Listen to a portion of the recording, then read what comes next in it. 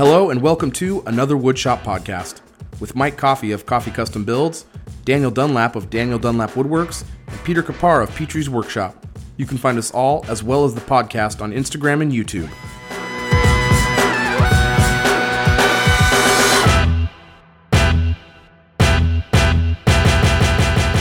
All right, well, we've got to pretend that the music was just playing in the background and that we're coming right into it. So what was our first thing we're getting into here? It's probably what's on our bench, right? No, wait, guys. I have the coronavirus. I'm hitting it pretty hard. Sweet visual gag on our podcast. Oh, yeah. You watching, which is no one yet. Picture for the people, please.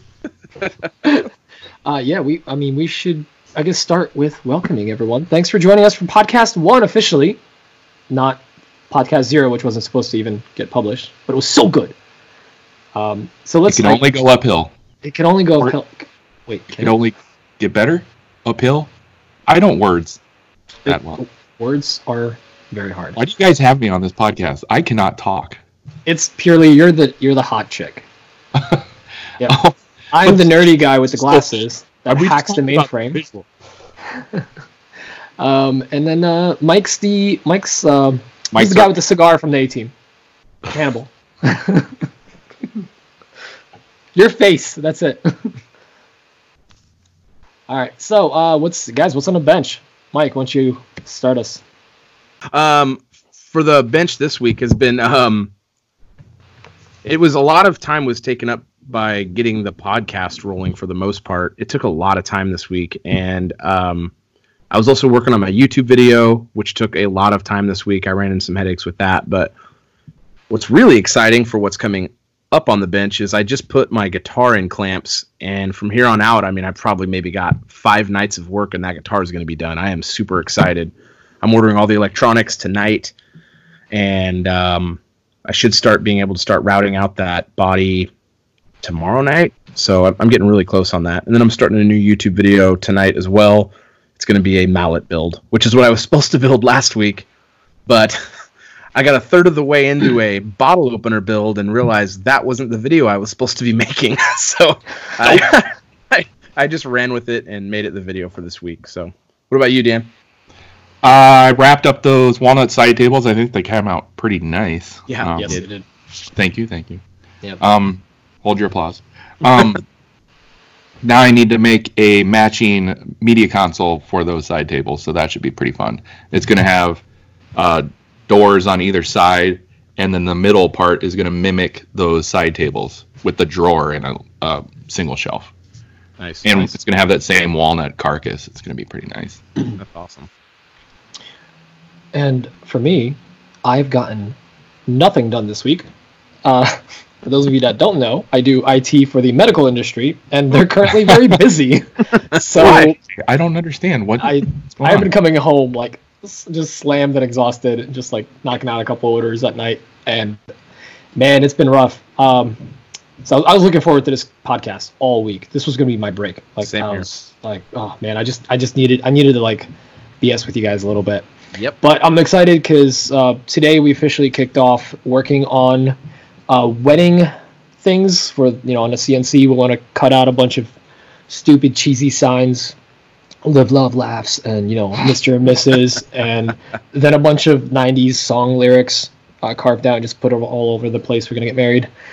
Nice. Just all the tchotchkes that you have to make for a wedding. That's awesome. And Mike, I have a quick question about that guitar build. Yeah. Are guitars the new dovetails? Because I feel like everyone's doing them, and like you have to do one to prove it that you can. I don't know. One set of drawers. I don't know about that. This guitar build is something I really don't want to do ever again. It's just not. It's like I'm really glad I'm doing it, but it's because I play guitar. I've played for years and years, but I've always wanted to make a nice one like this. I'm gonna make one more guitar, but it won't be as hard as this one. But I'll probably never do this again, and I'm not really trying to train myself to get muscle memory on any of it because I have no desire to do it again. It's just not. It's not super fun. There's a lot of like painting and taping. It's not really a lot. There's a lot of stuff that isn't really woodworking. That's just not super fun to me. But A lot of drilling. I saw that. I'm excited to see the finished product, though. Oh, it's going to look amazing. It feels like 5 years now. Yeah, I started when I was 7 years old. And, where'd you get the neck from? Warmouth. Okay, so you bought a finished one. Yeah, I bought a finished. I had no desire to do the fretwork. They actually make necks for Fender and Gibson, other companies as well, but they make them for Fender and Gibson. That's who they make them for. But got it from there on the recommendation of my friend who's made like 40 guitars, and the neck feels amazing. So, you're not making your own neck? No, I have no desire to do the fretwork. I know. Phony guitar maker. Unbelievable. Hey, doing dovetails on the back of the drawer, like you can't even see it when you open it. Like, what's the point? I have never done dovetails in my life. I really want to do the 30-day dovetail challenge in May for myself. I've just never sat down and spent the time to like learn them, and I really for myself, I won't use them a whole lot. And as soon as I learn how to do them, I'm probably going to get one of those router templates. But I just want to know that I can do it. That's the only thing. I mean, I just don't know how often I'm going to do hand cut dovetails. Just check it off the list. That's it. Right. I just want to check. Exactly. I want to check it off the list. So I think for me also with like the Domino, I've always held myself from getting the Domino because I know I'll use it all the time because they're amazing. But I always didn't want to let myself get one until I could do. I know you don't do dominoes with you don't do dovetails with a Domino, but I wanted to be able to do the hand cut joinery myself. Like I can do mortise and tenon. I'm really confident in that, but I wanted to wait until I could do dovetails before I got myself a Domino because I know I'm going to use that Domino all day long. It's a nice machine. Yeah, I used it a couple times. And wonderful. I have one. It feels like cheating. Oh, that's right. Yeah, I saw you're making your own little. What are they called? The things that go in the tenons. The biscuits or the tenons? They're called dominoes, right? Well, yeah. The proprietary. Well, I can't say that word. Proprietary. Thank you, Pete. Oh yeah, the foreigner has it. All right. that's their proprietary name for those, but they're just floating tenons. Right. Yeah. Oh, by the way, I don't know if we ever actually addressed this because we keep referring to this joke, but I am a foreigner. I am from Poland. Like we keep joking around about it, but then like I don't know if anyone actually knows. Yes. Right. I came to the States in 2000 from Korea. Great land of opportunity, and then the towers fell, so that was fun. And it's all coming together now. Yeah, it was like, oh god, why did I move? But then I realized, we have like really cool power tools, and I stayed. Well, that could possibly explain our one listener from Poland. Yeah, right? No, I think it's just it's Grandma. Probably Radek, and he's just registered in Poland. That's probably it. I just put a VPN over there. Oh, nice. So it's all good. Well, speaking of VPN, I don't know if Netflix is great. An appropriate topic, but you guys heard about the that explicit video website giving all Italians free access to their premium? I think I've heard of that. Yep. I heard about it from two people a couple times this week, and they're both you.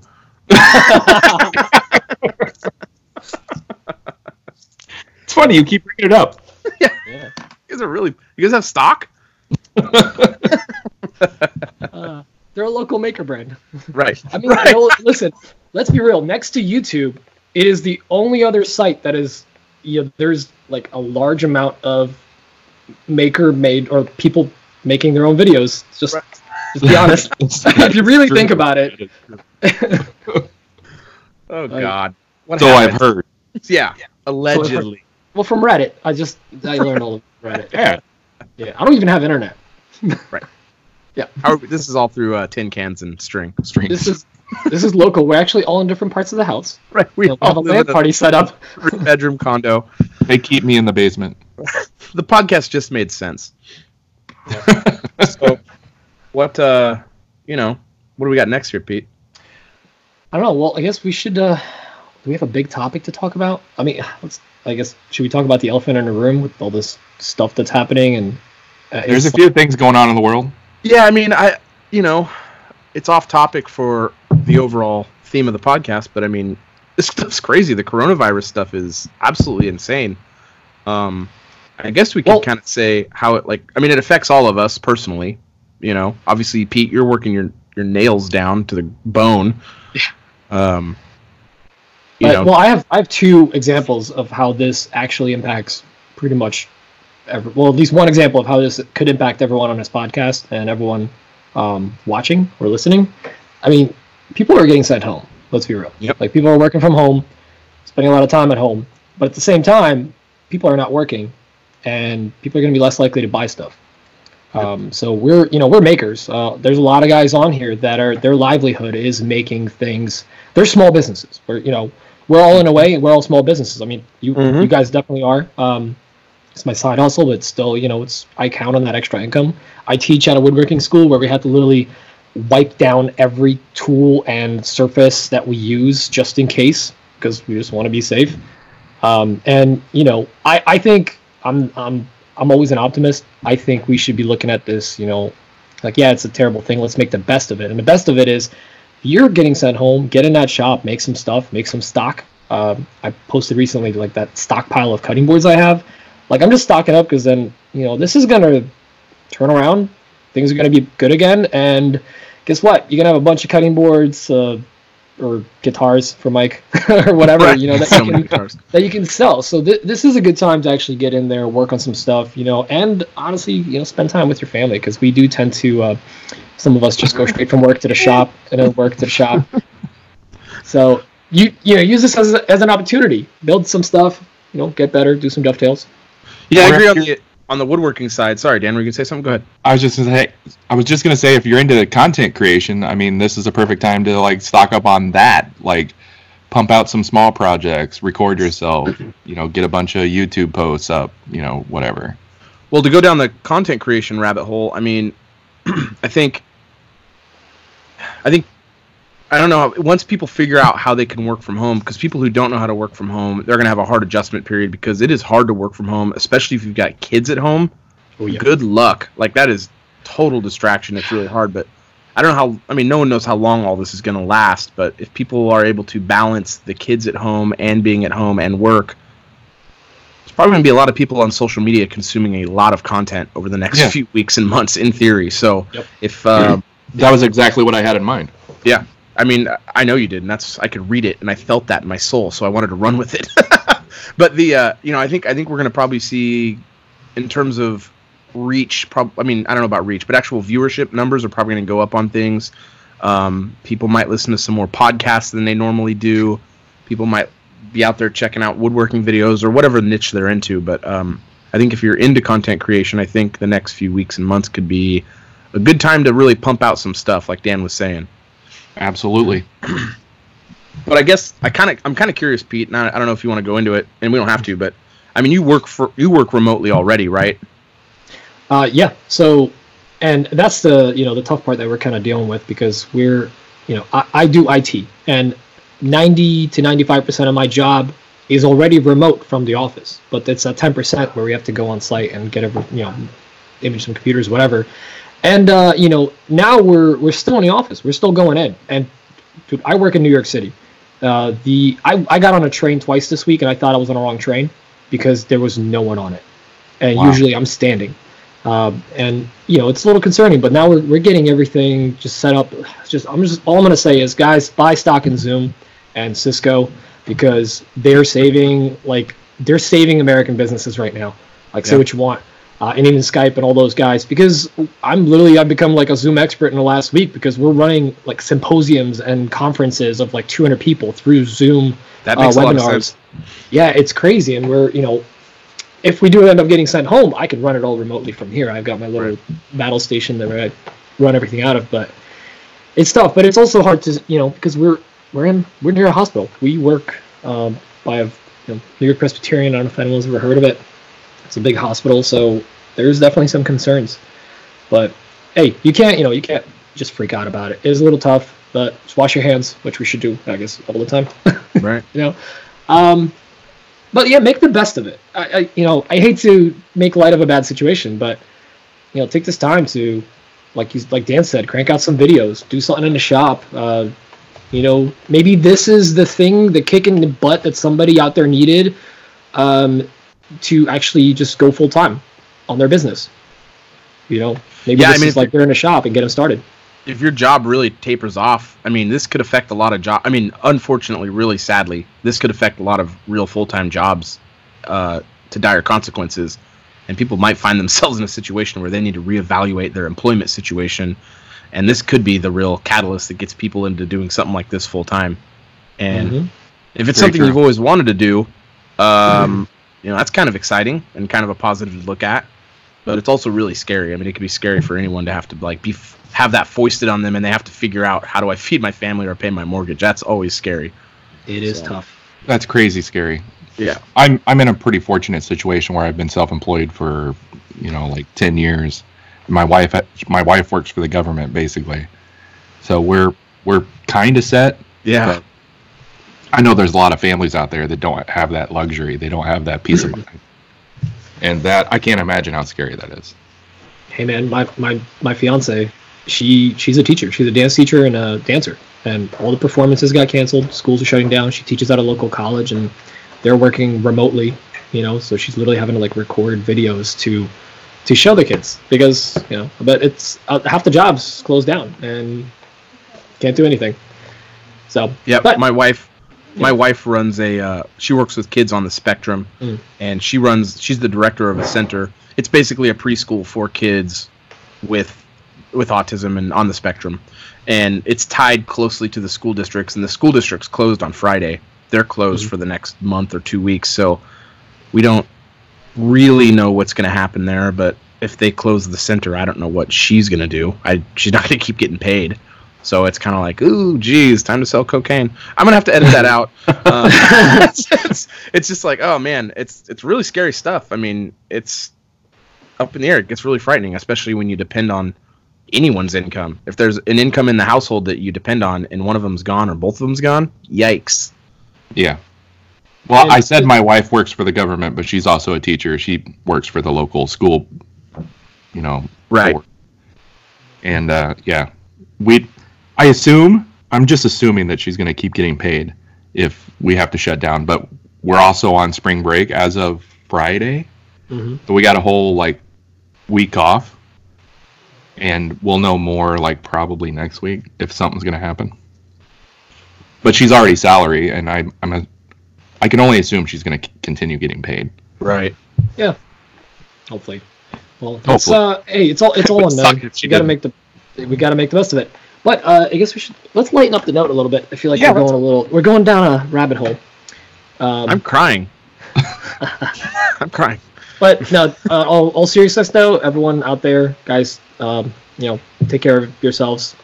Reach out to somebody if you need some support or just want to chat or BS. Let's make the best of it. Let's support each other. And it's going to be a little rough out there for a little bit, but we got this. If you follow me on Instagram, you're going to see me making a lot of jokes. That's just how I cope with things. I'm just a joker. Sure. For sure. That's the only way I know how to cope with things. And, for the people who are listening to this are probably in the woodworking community, realistically. We're not going to get a whole lot of outliers, I don't think. But, even if your activity that you prefer isn't woodworking, you need to keep yourself occupied. Otherwise, you get bummed out. I mean, you just have to keep yourself busy. Yeah, you can't just sit around the house. Yeah, exactly. Yep. So, on to something fun. Yeah. Mike, you got something? You want to hop on some voicemails? Yeah, let me get pull up some voicemails here. We got a couple of calls in this week. We really like the calls. So if anyone, we have the link on the Instagram page on how to leave a voice message for us. But we got a couple here, and I'm gonna play one right now. Hey guys, Eric for Seven Bridges. The only negativity that I ever get on Instagram is in regards to CNC machines. Wondering what your opinion on the use and or people's negativity in Instagram over the subject. I'm going to defer to Pete since he actually has a CNC. All right. You guys ready? Ready. Everybody grab a drink. We're going to be here for a while. So I, for a while, was very hesitant. It was also an expensive tool. But there has been definitely for a very long time this kind of notion of these higher end tools or tools that do the work for you, and they're kind of frowned upon. Look at the Domino.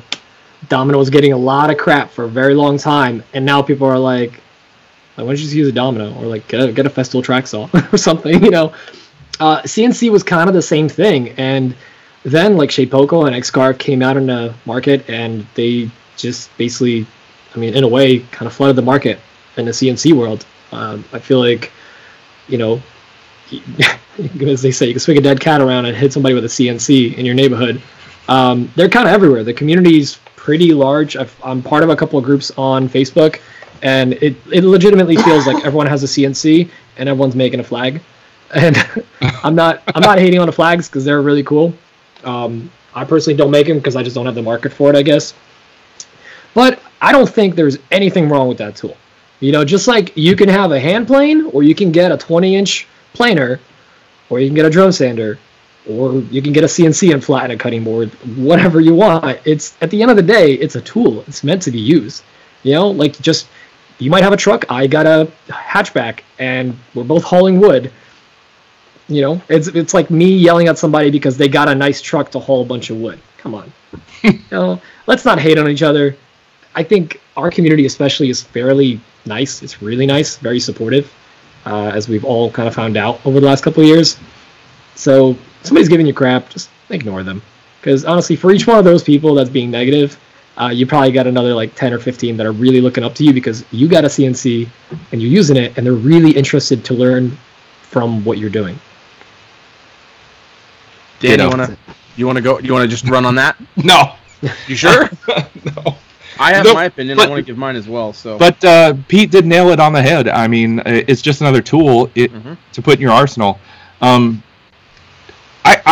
gotta believe that when the first power tools came out, they probably got a lot of hate from all the traditional like handsaw, hand plane guys. Like, oh, that's not real woodworking. You're getting help, you know. And I'm pretty sure it goes in waves like that. Like, as the new technology comes out, you know, there's going to be the traditional like people that hate on it, right? And the CNC is probably the same way. People are hating on it, and eventually it's going to be so commonplace that, you know, it'll be like the next circular saw. Oh yeah, it's just another tool, and if you're hating on it, that's just sad. So I want to take a different stance because I don't agree 100%, but I also don't have a CNC. But when I first got into woodworking, I had similar sentiments to that. Hey, that's not woodworking sentiment. I don't see it that way now. I think it's another great tool to take your projects to the next level. I think I want one really bad. I want a CNC machine bad. I don't know that it will be the same as a circular saw in that regard because you aren't actually doing any of the woodworking. You're programming a machine to do the woodworking. So I think there's another talent for it, and that's the programming aspect of it. And you have to know that machine, and that's an art and a tool you have to use. So I don't know that it's the same as like a hand or power tool in that sense because you're not actually really controlling it. You're programming it to do it for you. But I see no problem with that. I don't see that as a derogatory or negative sentiment about that from my point of view. I don't think it's a negative thing. I just don't see it as another tool that you're controlling with your hands, or because you're not running the CNC over the piece of wood, and you're not running the piece of wood through the tool. The CNC is doing all that work, and there's nothing wrong with that. I think that's great. I really want one. I have things I want to use it for. I want to use it for templates and personalization. That's probably the only things I'll ever use a CNC machine for. As someone who consumes a lot of social media content, I get very bored seeing those videos on social media. I don't care to see them anymore. But there are people who really like seeing those videos. So, you know, I think it's just there isn't like a right or wrong. I don't think that a CNC machine is woodworking. I think it's programming, but I also still think it's a very valuable tool in a shop, especially one where you're making. I mean, when you're turning out cutting boards or anything, if you have a thing where you can throw a piece of wood in there and it'll make you 10 cutting boards, that's awesome. I mean, there's no negative there. I just think I think it's great, and I want one. If you're like making templates to sell to people or for yourself for furniture, or what I want to do with them is actually make plans for pieces of furniture that I make and sell the 1/4-inch MDF template with the plans. That's what I want it for. So I think it's an amazing tool. I don't consider it to be woodworking, but it is a woodworking asset, and that's my opinion on it. And I think they're great. I think they're just great having a shop, and I think they're amazing. Mike's coming in hot, swinging. No, I'm not. I don't think I am. I'm not talking down anyone. I just don't think it's woodworking. I think it's a valuable asset in a woodworking tool, or in a woodworking shop. Excuse me. That's just my opinion on it. It's a tool. It's a tool. Look, at the end of the day, look, there's guys out there. Alex Snodgrass that I met 2 weeks ago at the woodworking shows. Yeah. Alex, what's up? Keep dropping names. He lives on a bandsaw. He does almost everything on a bandsaw. He does cuts, resaws, everything, and that's his thing. And he uses that tool. That's his CNC. He does everything with it. He can do stuff with it that I can't do with the rest of my tools together. Yep. Like I saw him do those end grain cutting boards with the patterns that look like they're 3-dimensional. He does the entire thing on the CNC. I'm sorry, on the CNC, on the bandsaw. Yeah. I was blown away when I saw that guy's amazing. Yeah. So, but just a fair warning to anyone getting into CNC or 3D printing for that. You're just adding another hobby. You're adding a whole another hobby. Going down another rabbit hole. Another rabbit hole. It's not like getting a table saw or a drill press. Like, you're getting a second wood shop that isn't for wood. It's for something else. I think it lends credence to the fact that it's not woodworking. I think it's a whole nother activity. You're getting into a whole nother... But it's still a maker thing. I think it's maker. I just don't think it's woodworking. I think it's another aspect of making. Manufacturing. Yeah, it's small-scale manufacturing. That's basically what I do. Yeah, you do. It's not basically what you do. You do that. You make those Super 6 squares. Everyone wants them. You're welcome. I got Danny's right here. Like little dance on laps. Yeah. Visual bits, always good. I think those are different. I mean, you guys were pretty similar in your opinions. I think that anyone that hates on it though is being short-sighted. That's my opinion. I think if you're hating on a CNC, you're being short-sighted, and there might even be a little bit of jealousy in there. So. That's where I'm going to leave that. It was a couple years ago, or I guess the last 30, 40 years, it's been hand tools versus power tools. There's been this whole thing, and another name drop, the Wood Whisperer. He coined that whole thing of hybrid woodworking. Yeah. But it did kind of help our community to realize hey, there's a place for both. And now there's the hand tools versus power tools versus computer assisted tools. All right, then is that going to be eventually just one thing, one category? I don't know. Maybe super hybrid, ultra hybrid. Maybe that will be what happens. I don't know to your point, I don't see any difference between someone who wants to do all power tools like John Heiss and someone who wants to do all hand tools like throw some James, right? Yeah, perfect. Yeah, I don't see, they're both woodworkers. So maybe down the road, someone who does who only exclusively does CNC work maybe my mind will get changed. But where it is right now, I see them as more of a programmer. But I still see them as a maker. So, I'm probably going to get some hate for that. But fight me, I guess. I don't know. But I think they're great, and I definitely want one. And anyone who hates on them is being short-sighted. Yep. All right, another voicemail? Question 2? Yeah, let's do this. I'm going to play this voicemail right now.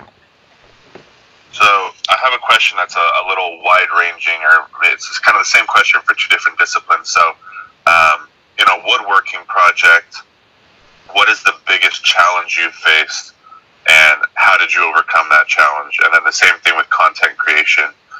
Maybe what's the biggest hurdle that you've had to get over for content creation, and how did you solve it? Pete? Oh God, on the spot. Well, for me, I have the same problem with both of them, and that's starting without having a 95% fully laid out plan. I have a really hard time starting a project sometimes, unless I know every step I'm going to take with it, or I'll just go into a project and completely wing it. But I have the same issue with content creation. I'm watching all these videos, all this great stuff that Mike's pumping out right now, and I'm not gonna lie, I'm intimidated, Mike, because your editing and everything is on point. But in reality, the the fee for entry is very low. Look at all the stuff that's out there. Mm-hmm. Look at all the content that people are putting out. Look at all the stuff that people are making. Sometimes you see it and you go, ooh, that's a little rough, either a video or a project. But you know what? They made it. They just went for it. They finished it completely. And it might not look the best, but it's going to get better. Like your first dovetail might be crap, and then it's going to get better. And I think that's, for me, that's the biggest thing. Just starting, I actually, like, without seeing the end in sight, just kind of jump into it. Was he asking for specific things or like in general? If he's asking specific, I can't answer it specifically. Yeah. I'm just thinking general, because he kind of mentioned, with both, like, what's the hardest Because I was part? going to go after the specific answer. Go. I want to hear it. It's got me going, that's the wrong answer probably. Well, why don't you answer your way? Yeah. A couple years ago, I made a big farmhouse table with like a 84-inch by 40-inch maple top. It was 8-quarter. And back then, I had no idea how I was going to flatten those boards because I didn't have a planer. And I didn't have the knowledge, basically. But I knew that YouTube was a great resource, so I went there and I found that you can make your own flattening sled. So I did that.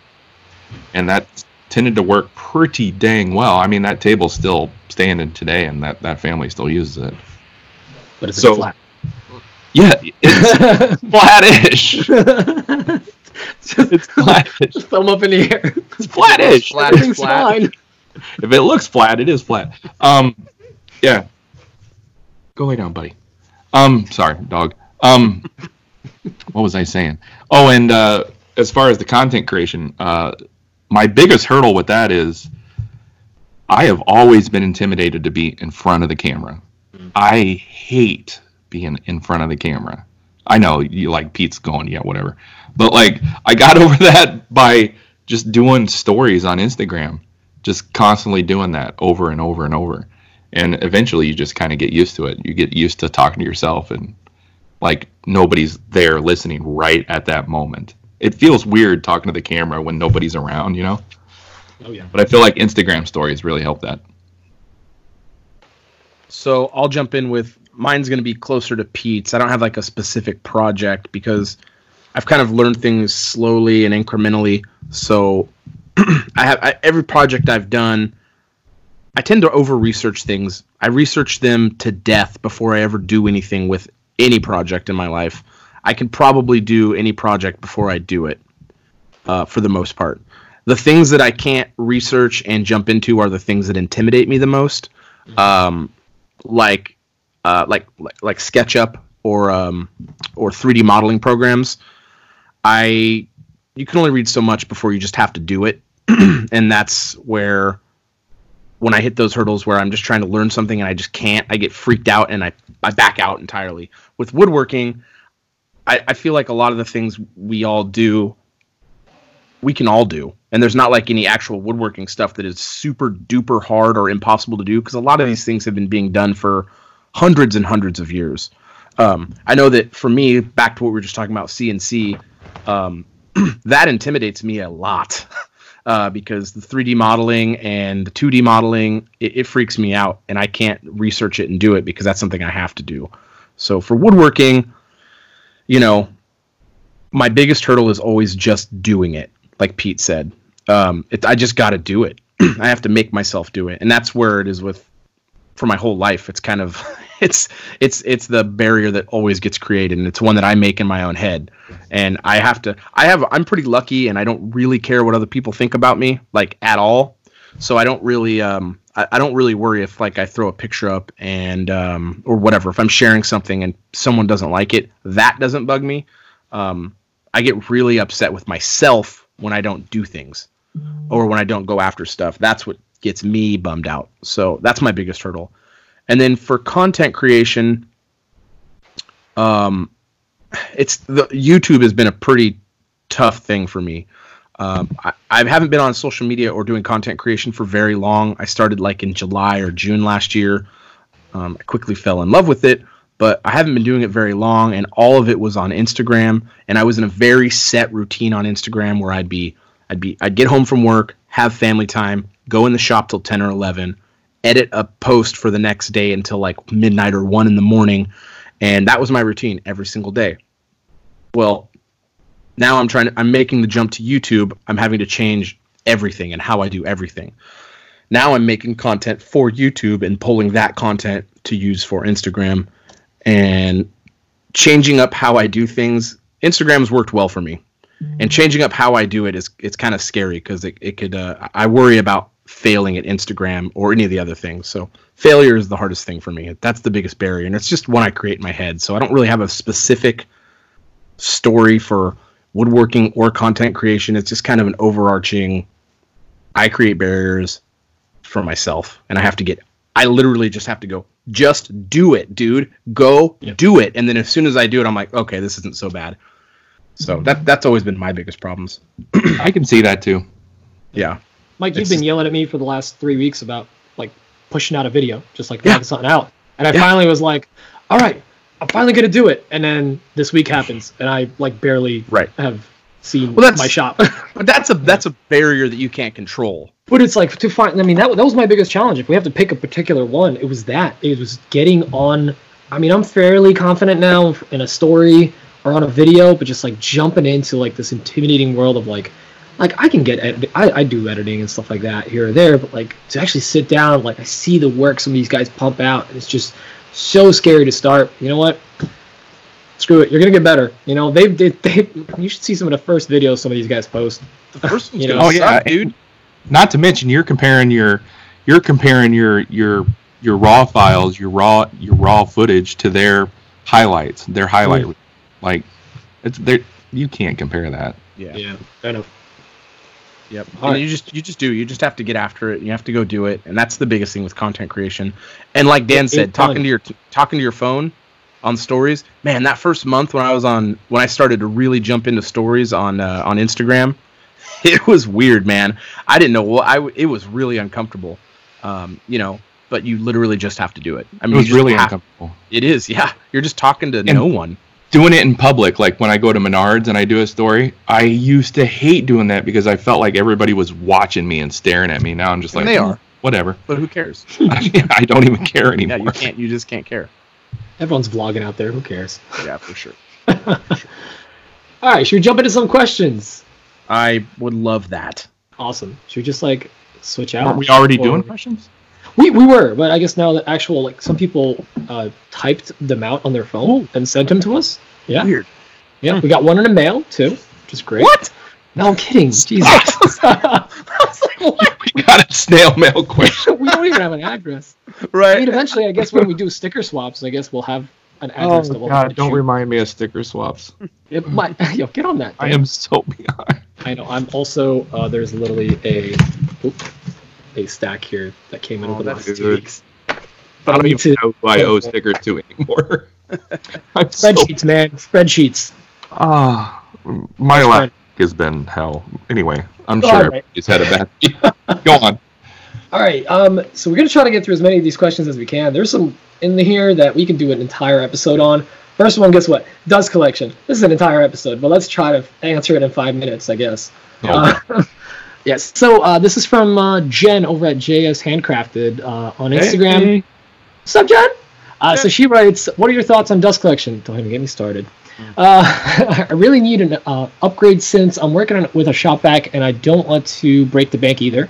My current shop vac is, with my current shop vac, I have to constantly change the hose from tool to tool, which is so annoying that sometimes I just get lazy and don't do it at all. I feel your pain, Jen. Yep. That's what I do. So what is a decent system and can use multiple tools and somewhat cost-effective thoughts? So why don't we keep these fairly short and give our recommendations? I feel like this is Mike's topic. I'll go first. Mike's topic. Go ahead. I tell everyone the same answer for their first dust collector. Well, there's kind of two answers. Get something used for cheap off of Facebook or Craigslist, but I recommend not doing that over this next option, which is get the Harbor Freight dust collector. You can get it with their coupon for like $170, and there's so many attachments for those things. By the time you're done adding attachments and add-ons to those things, all that's left on that thing is just the Harbor Freight motor, and you can actually have a really good system. It's a 2-horsepower motor. It's got like 1,300 CFM. It's a great machine. It's got a 6-inch feed, so it'll run you 2 4-inch lines. If you set it blast, you can get going onto tools right away with it, and it's just like the barrier point for entry is really cheap. I wish I would have done that for my first machine. I probably would have still had that machine had I not bought the machine I bought for my first one. Does that run on 110 or 2? It's a 110. It's an 18 amp 110. Man, I think it's a 1.5 horsepower. It's 2 horsepower. Is it really? It's 2 horsepower and it's 1,300 CFM. It's the best way to go for the first machine. And you can run the sewer and drain plumbing, which I had on my old shop. The sewer and drain is not. I think if I would have bought that machine, the sewer and drain plumbing would have probably cost another $150. You're probably in another $40 on blast gates. Maybe $30 in flex PVC. You probably roll out of there with about $400 to $500. You have a really good setup, and it's going to last you a really long time. And I had no issues with my PVC setup. It was really, really solid. And the only thing that would happen is sometimes I'd touch the PVC and I'd get a shock because it does build up static, and I never properly grounded it. I won't go into the grounding conversation on here because that's 20 episodes of talks. But can't wait for those. Yeah. I just shocked once in a while. You just get shocked. You're not going to blow up your house and the neighbors. Anyway, I just said I wouldn't go into it. But I really think the best option for the first one is a Harbor Freight. And I do want to say a shop vac is not enough CFM to keep your lungs safe. It's just not. They can only pump out, like, if you look at the specs on the websites, on like the rigid shop vacs, any of the biggest shop vacs they make, they're only pulling like 250 to 300 CFMs, and that just isn't enough for a jointer or a planer. They recommend like 700 CFM at the tool for a jointer and 650 for a planer, and you're just going to be inhaling the small fine particles. They're going to be floating in your shop, and you don't want to do that. It's really a tool that is not like an option tool. It really is something you need to have in your shop if you're running through and cutting up a lot of wood. It's a future thing. You need to do it. I feel like I'm being lectured right now. I am giving. Fine, I'll do it. God, Dad. You need to. You need to. Exactly. You do. You need to have it. It's really an important tool because we all love doing this and we want to do this as long as we can, and we can't do it when we're in the ground. So I feel bad as a person right now. And you should. You know what you did. Oh, Dan, we're wearing the same Woodcraft shirt. Hey, this is not sponsored. Mine's not that color. So mine's the other one. But anyway, that's my off our chest right now. Much to wish you could see. Yeah, that's my thoughts on first entry level dust collectors, and I can go on and on about. So first entry level, go for mid shelf or top shelf, depending on how you're looking at it. Right. All right, Dan. What about you? What do you recommend? Like I said, I just have a shop vac. I feel like Mike's just giving me the hatred eyes right now. Just turn up his camera. Block him while you're talking. I have a shop vac. I have a 45-gallon drum and a Oneida Dust Deputy on said drum, and it's served me okay. But you know what? I can tell when I'm working with walnut, which I've been working with a lot lately. And Mike is right. It's not enough, and I probably should upgrade it. So I'll go. I have a stuffy nose right now. I think probably because I've been working with walnut. Either that that's or the worst. When you get a lot of that dust and you're stuffy for the rest of the day, that's the worst. Yep. So I'm gonna go from like cheapest to most expensive, but still within the cost efficient. And I can't stress enough, like Mike said, just get it from Facebook Marketplace or Craigslist. You're gonna get some great deals on there. The cheapest solution: get a face shield, get a mask, like something that covers your face well. Don't get the ones that like go in your ears. Get the actual wraparound, or if you're really cutting up a lot of stuff, get an actual face shield. I know they're hard to get right now because people are dumb, but get a respirator with the little, the pink filters. Yes, Mike? Mm-hmm. That's all I use. I say, in my defense, I went to Menards yesterday and I looked for that 3M filter mask. They're all out. They're $30. They're so cheap. They come with that little filter. You can't find any mask at all. Yeah, fun fact, don't focus too much on, to quickly talk about filtration, don't focus too much on the ratings for all those different, attachments. All of them are rated for dust and particulates and basic stuff. And then they go beyond into like welding and smoke and stuff like that. So don't get too focused on it. Any basic filter will work. So that's the cheapest. The other one, all-nighter dust collector, get a separator, basically something that is going to dump the chips into one thing and then just pick up the dust. Throw in maybe like one of those filter pals, which everyone seems to be enjoying. They're fairly new to the market. Somebody's been, essentially they've had them before. It's a cover for your filter on a shop vac. And that's if you're using a shop vac. So that's something good. It'll help kind of catch the little particulates too and save your filters. So that's my cheap entry level. Other option is, we didn't really talk about, what's the space? What space are you working with? Because that could be another problem. And I've heard a lot of really nice things about the Rockler Dust-Rite wall-mounted unit, the one with a single bag. Yep. And I cannot, oh my God, this show is sponsored by Woodcraft and Rockler. Get that Dust-Rite hose, that blue one. Oh my God. Yeah. It is the best hose I have ever used. When you talk about moving the hose from tool to tool, I know exactly what you're talking about. They're rigid as hell. It's a pain in the ass. You like move it and then the whole vacuum moves. That Dust-Rite hose is so flexible. I don't know what it's made of. It's flexible yet doesn't truncate on you when you like turn on the tool. It is just so easy to move around the shop. I have it mounted literally hanging off my ceiling, so I can just grab it, plug it in. That makes that a lot easier. So get that little wall-mounted unit. They even have one with like an extended hose you can roll up. That's pretty cool too. And then, the last thing would just be a cheap dust collector. I've gotten dust collectors, like full standing ones, like the one from Harbor Freight, for $100. They're not that expensive. And then if you really want to go crazy, throw a separator on that. The separator is always going to be saving your lungs a lot. And you can easily do all of those solutions for under $200. All right, you guys have me sold. I'm gonna upgrade. Get that Dust-Rite hose. Michael, hit us up. Dan, you already went, right? I blacked out. Okay, I'm just joking. I'm glad you were. I'm here. No, the Dust-Rite those are nice. They're Pete, do you know how many horsepower they are? 1 horsepower? The small one is 1. No, I think it might be a 2 horsepower. Let's go to the Googles. Well, it's a 650 CFM dust collector, which is plenty for what people are going to use. There's multiple attachments. They have the canister attachment that you can attach for the HEPA. Gives you the 1 micron. And I want it so bad. Yeah, it's so nice to have. The shop just anyway. There's a lot of options for that Dust-Rite, and it's a wall-mounted unit. I want to say it's 3/4 or 1 horsepower. I can't remember. But it's a 650 CFM, and I'm going to tell you the 3/4 horsepower, which is good. It's fine. Yeah, that'll get you done. Beats a shop vac. That's what my first one was. My first dust collector was a Jet, and it really was not good. I had lots of problems with it. But either way, that Dust-Rite is a very good option, and they look nice, and they're wall-mounted. You're using vertical space instead of horizontal space. They're great.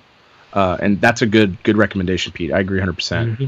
And I don't want to go on too deep of a tangent here, but I saw Nick over at Stated Woods was doing his ducting install for his shop. I'm actually changing out on my ducting the ends on mine. So what I did is I went from 6-inch, and then I reduced down to a 4-inch, and then did a 4-inch Y. So what I did when I did that, I'm constricting my flow before the tools. Yep. I screwed that up. So when I'm actually going to be taking all those off, I'm going to be running a 6-inch Y. I'm going to do a 4-inch reducer cone after the Y, and then I'm going to have 1 6-inch blast gate for 2 tools, because you need to have 2 4-inch ports open on my dust collector at all times. Otherwise, it starts to make the motor work too hard because it reduces so much suction. So I'm going to be changing out all my 4-inch aluminum blast gates for 6-inch aluminum blast gates, and that's going to be really nice because I only have to close 1 blast gate instead of 2 blast gates when I'm moving from tool to tool. But what I'm trying to get to is over by my router table, the dust collection for that, I'm going to be running a 6-inch Y there, and I'm going to be putting finally a floor sweep back into my shop. Mm-hmm. And then off of that, I'm going to be getting that same Dust-Rite, that blue hose that you're using, Pete, so I can clean all over my with the vacuum attachment on it. You've got that for yours, right? Yes. Yeah. I have to get the handle. Get the handle. Yeah, the handle and the vacuum. Quick little thing about that handle. Yeah. They make it slightly oversized. It's 4 inches and like a quarter almost. So It does not natively fit on all your tools. You have to get their adapters, or simply on the end of that adapter, just wrap a couple wraps of tape. or hit up your boy, because I make a little adapter for it that pops into that handle, and it fits perfectly on all my tools. So I'm not going to be using it for anything but for cleaning my shop. All my other tools are plumbed. Every single tool I have is plumbed in my dust collection. I'm just going to use it for cleaning the floors in my shop, because I really like working in a clean shop. It really is something. I go in there every night and I clean up a little bit. It just makes a big difference for me.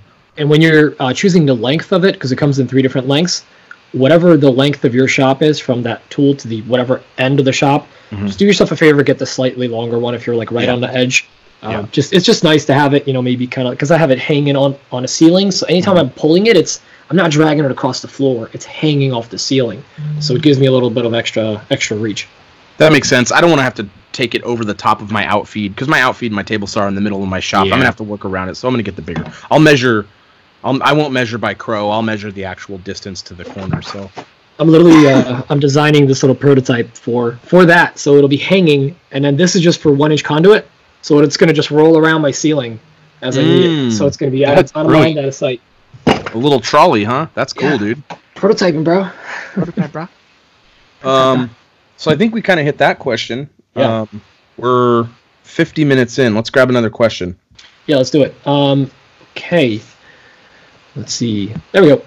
This one is from Jeff over at Breyer Woodshop, and he asks, would love some thoughts on epoxy pours and how to do them the right way. Oh, God, that's an episode. Planning on doing my first soon, and I'm looking for some tips, especially filling holes and cracks in wood beforehand, as I'm working on a pallet bar top. It's interesting. So honestly, I guess I'll start answering this real quick. So I personally don't do a lot of epoxy pours. I mean, there's a lot of some crazy epoxy accounts and some really good resources out there. We'll try to maybe throw some in the show notes, some guys that might be a good account to look at.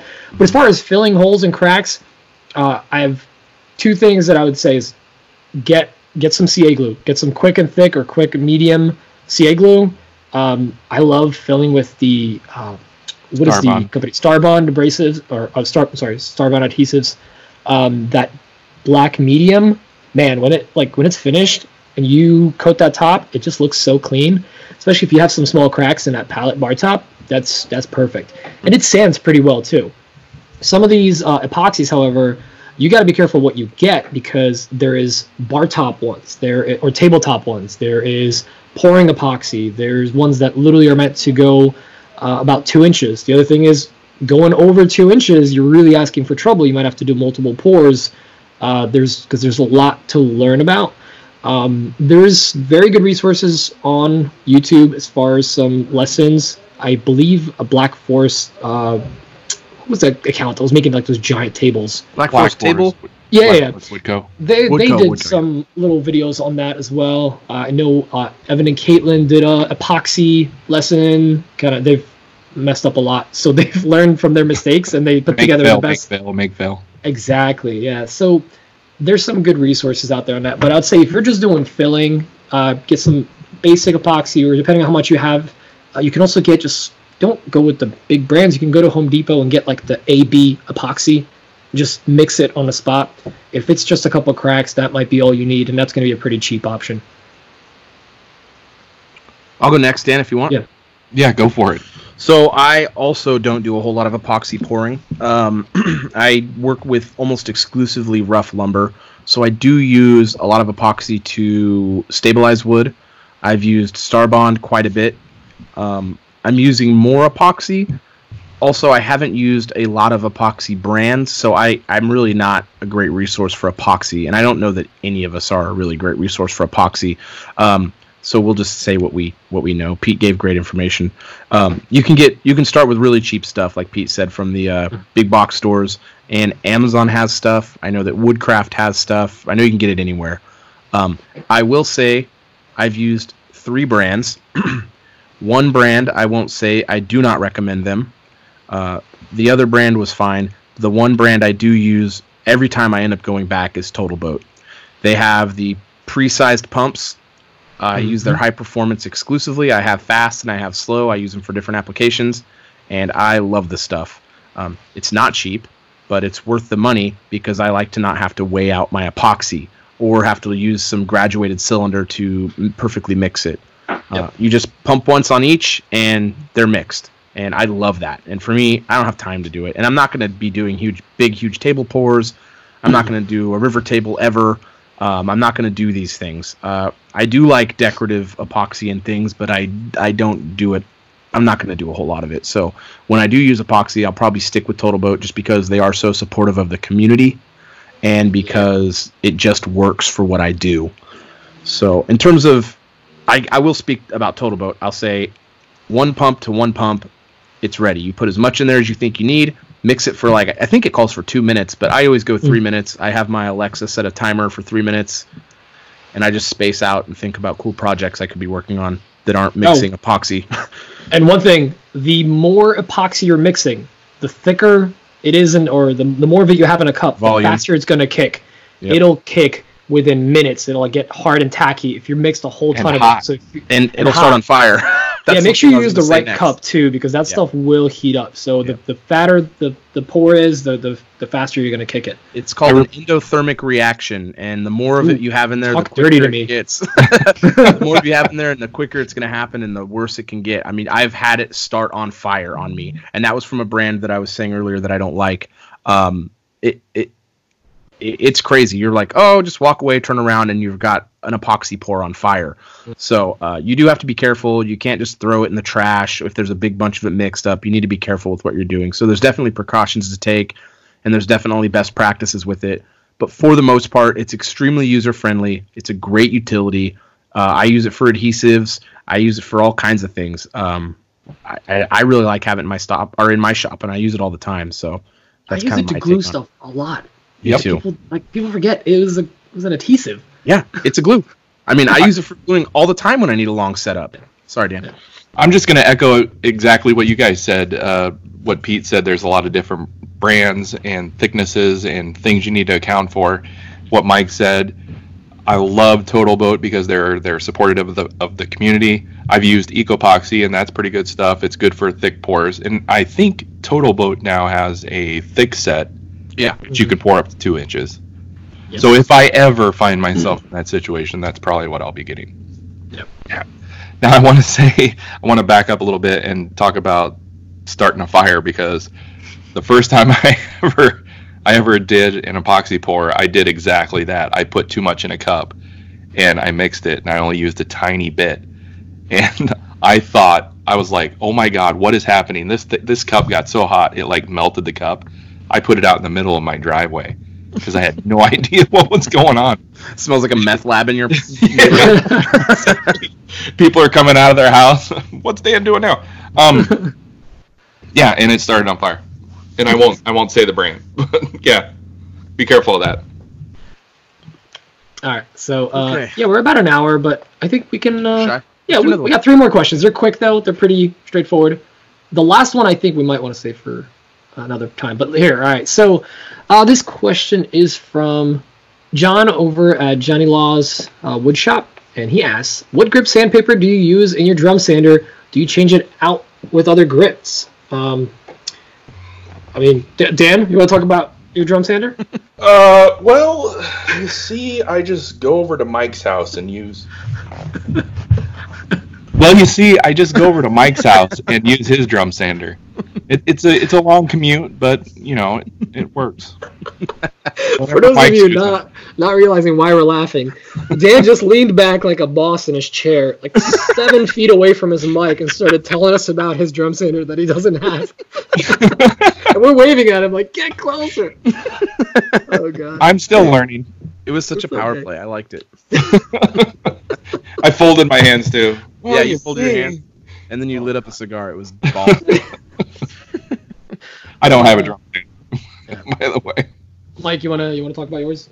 Yeah, I use 80, 100, 120, and 240 in my sander, and I swap those out pretty regularly. I don't use 80 a whole lot unless I've got something that I really needed to dimension, and it's something that I'm worried is going to have a lot of tear out. If it's something that's going to have a lot of tear out and I don't want to run it through my planer, I'll run it through my drum sander with 80 grit and dimension it that way. 100 is what I keep in there the most. Sometimes if I feel like I am not under a time crunch, I will throw 120 in there, and I will hit it with the 120 after that to get a jump on the sanding, especially like a large panel. And I guess it's always panels. You can't really run anything else through there. But and then sometimes when I get through to the end of my grits, I'll throw 240 on there, and I will run it through on 240 to give a finish on there. So yes, I switch out my grits a lot. Damn, that's like a 12-step program right there. It is. Yeah. So I have a drum sander as well, and I run 80 in there probably all the time. That is my go-to because I almost use it for surfacing more than I use it for sanding and finishing, but I think the highest grit I have is 150 or 120, something like that. The 80 pretty much lives in there. It's great for knocking out some cutting boards, and I honestly, when I got it, it already had 80 in there, and I probably ran so many glue ups through it, like end grain and just straight grain, just to get all the glue off of it. Mm-hmm. And damn, drum sanders, that paper just lasts forever. It's great. That being said, I have put 36 in there. Whoa. Is that just daggers? Go in the driveway, pick up gravel, throw it on like a tar roof, and you have 36 grit. And oh my god, it's basically a planer that leaves you like a rough finish. But I've thrown it in there when I was running. I was doing a bunch of end grain cutting boards a couple of weeks ago, and I had to. One of the boards slipped on me, like moved up. I guess the call wasn't tight enough, and I had to just level it, and it was 18 inches. I couldn't run it through the planer, so I just ran it through that sander a bunch of times on 36 grit, and it came out rough. But then I just threw 80 and 150 in there and finished it off by hand, and it was fine. But it might seem ridiculous, and it comes out rough, but if you got to surface it, it's not too bad. Do it. Yeah. My thing with 80 grit is that it seems to look real ruddy. Like there's a lot of thin rut lines. I mean, you have to finish it out with the random orbit either way, but it looks real ruddy. You get long straight lines. I can do everything almost with the 80 grit that I can with the 100 grit. I almost never put 80 grit on there. And the 100 grit looks a lot better. You don't have nearly as much cleanup to do with the random orbit, in my opinion. So if you haven't done that before, Pete, you might want to try it because you might find that you're going to get similar results. Yeah, no, I've run the 120, 150. I've got to figure out which one it is. I've been running that one a decent amount. That's actually what's in there right now. Yeah. But that 80 is just really good for like just cleaning up the sandpaper and okay. Yeah, just clean up the cutting boards and stuff. Sorry, I got distracted by my phone. Apologize. But yeah, God, I can't stress this enough. If you guys, again, Facebook Marketplace or Craigslist, if you can find a drum sander, get it. Worth its weight in gold. But if you find a used one, don't pay more than $400 for it. Or yeah, I've been looking. There's a local woodworker that beat me to it. To one like a couple years ago, and I still dislike him for it. Austin, you know who I'm talking to. Mike, does yours oscillate back and forth as well? My drum sander? Yeah. No.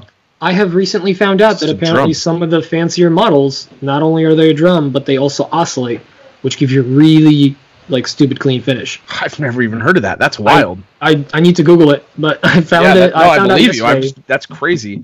I know I really want, we're talking in like 10 years, I really want to get a 2550 whenever I upgrade mine, because it's just, always wanting bigger, but I have the 1938. That thing does a lot. I can run a lot through it, and it's just great for me. I think that thing's going to keep me pretty bomb-proof for a long time. Do you ever find yourself... Sorry, Pete. Do you ever find yourself using the 38, though? Because 19, you could flip the piece around, and it essentially becomes 38? I do, because I've made some pretty big wall clocks.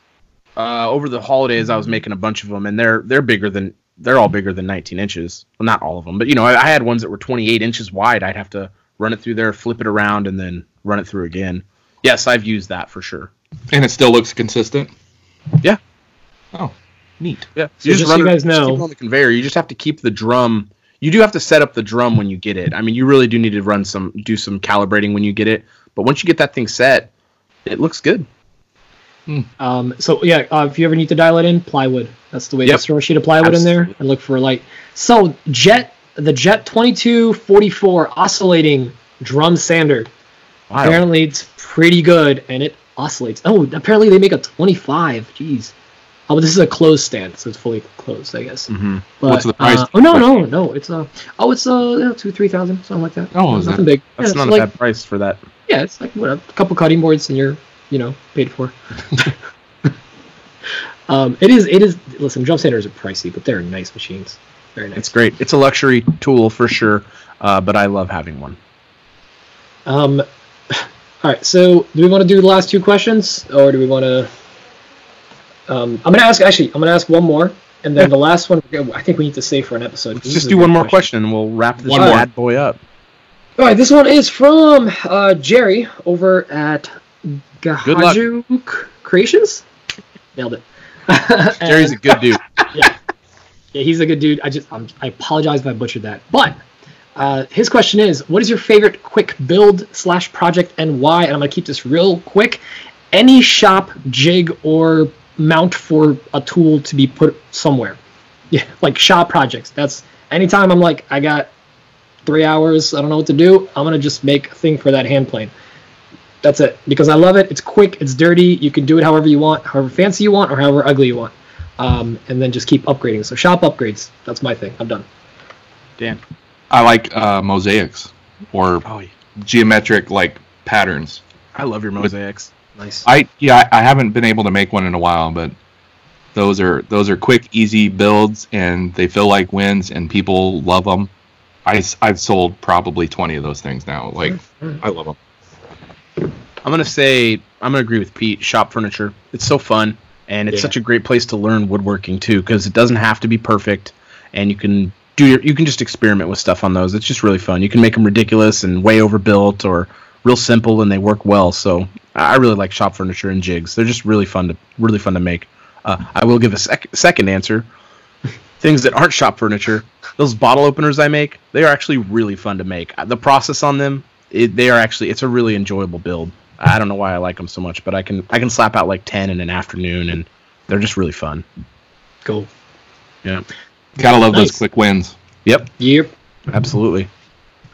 Well, I don't know. You guys want to call this one a wrap?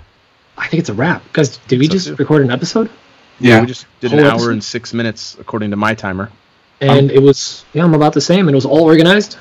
I'm kind of tired of looking at you guys, to be honest. So I'm not. Gross. Can we stay for the patron show after this? We don't have any patrons or a Patreon 3-hour patron show to record. Patron joke a few times. I'm beginning to wonder if maybe we should clarify that that's all been a joke.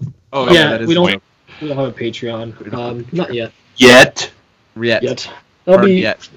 Yeah, we want to get established. We want to make sure you guys like this, and I guess if you guys like something about the show, hate something about the show, let us know. Shoot us we have an email. Mike, what's the email?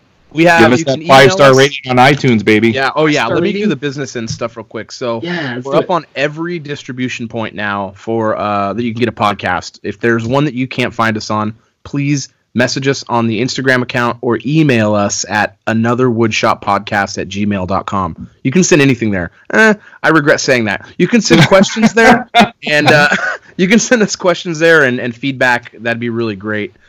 You can also go to the link on our Instagram that Pete made. It's the link tree. It's got the first link at the top is where you can send us voice messages. We actually prefer the voice messages. They're a bit more interactive, and it sounds a little better on the podcast. But that's not to say we don't like questions from Instagram. Obviously, we did a bunch of those today. So we'll. Did we all just get a thing? Yes. Yep. Something cool just happened. Everything just flippy floppied. So satellite must have just gone down because we all just lost each other for a second.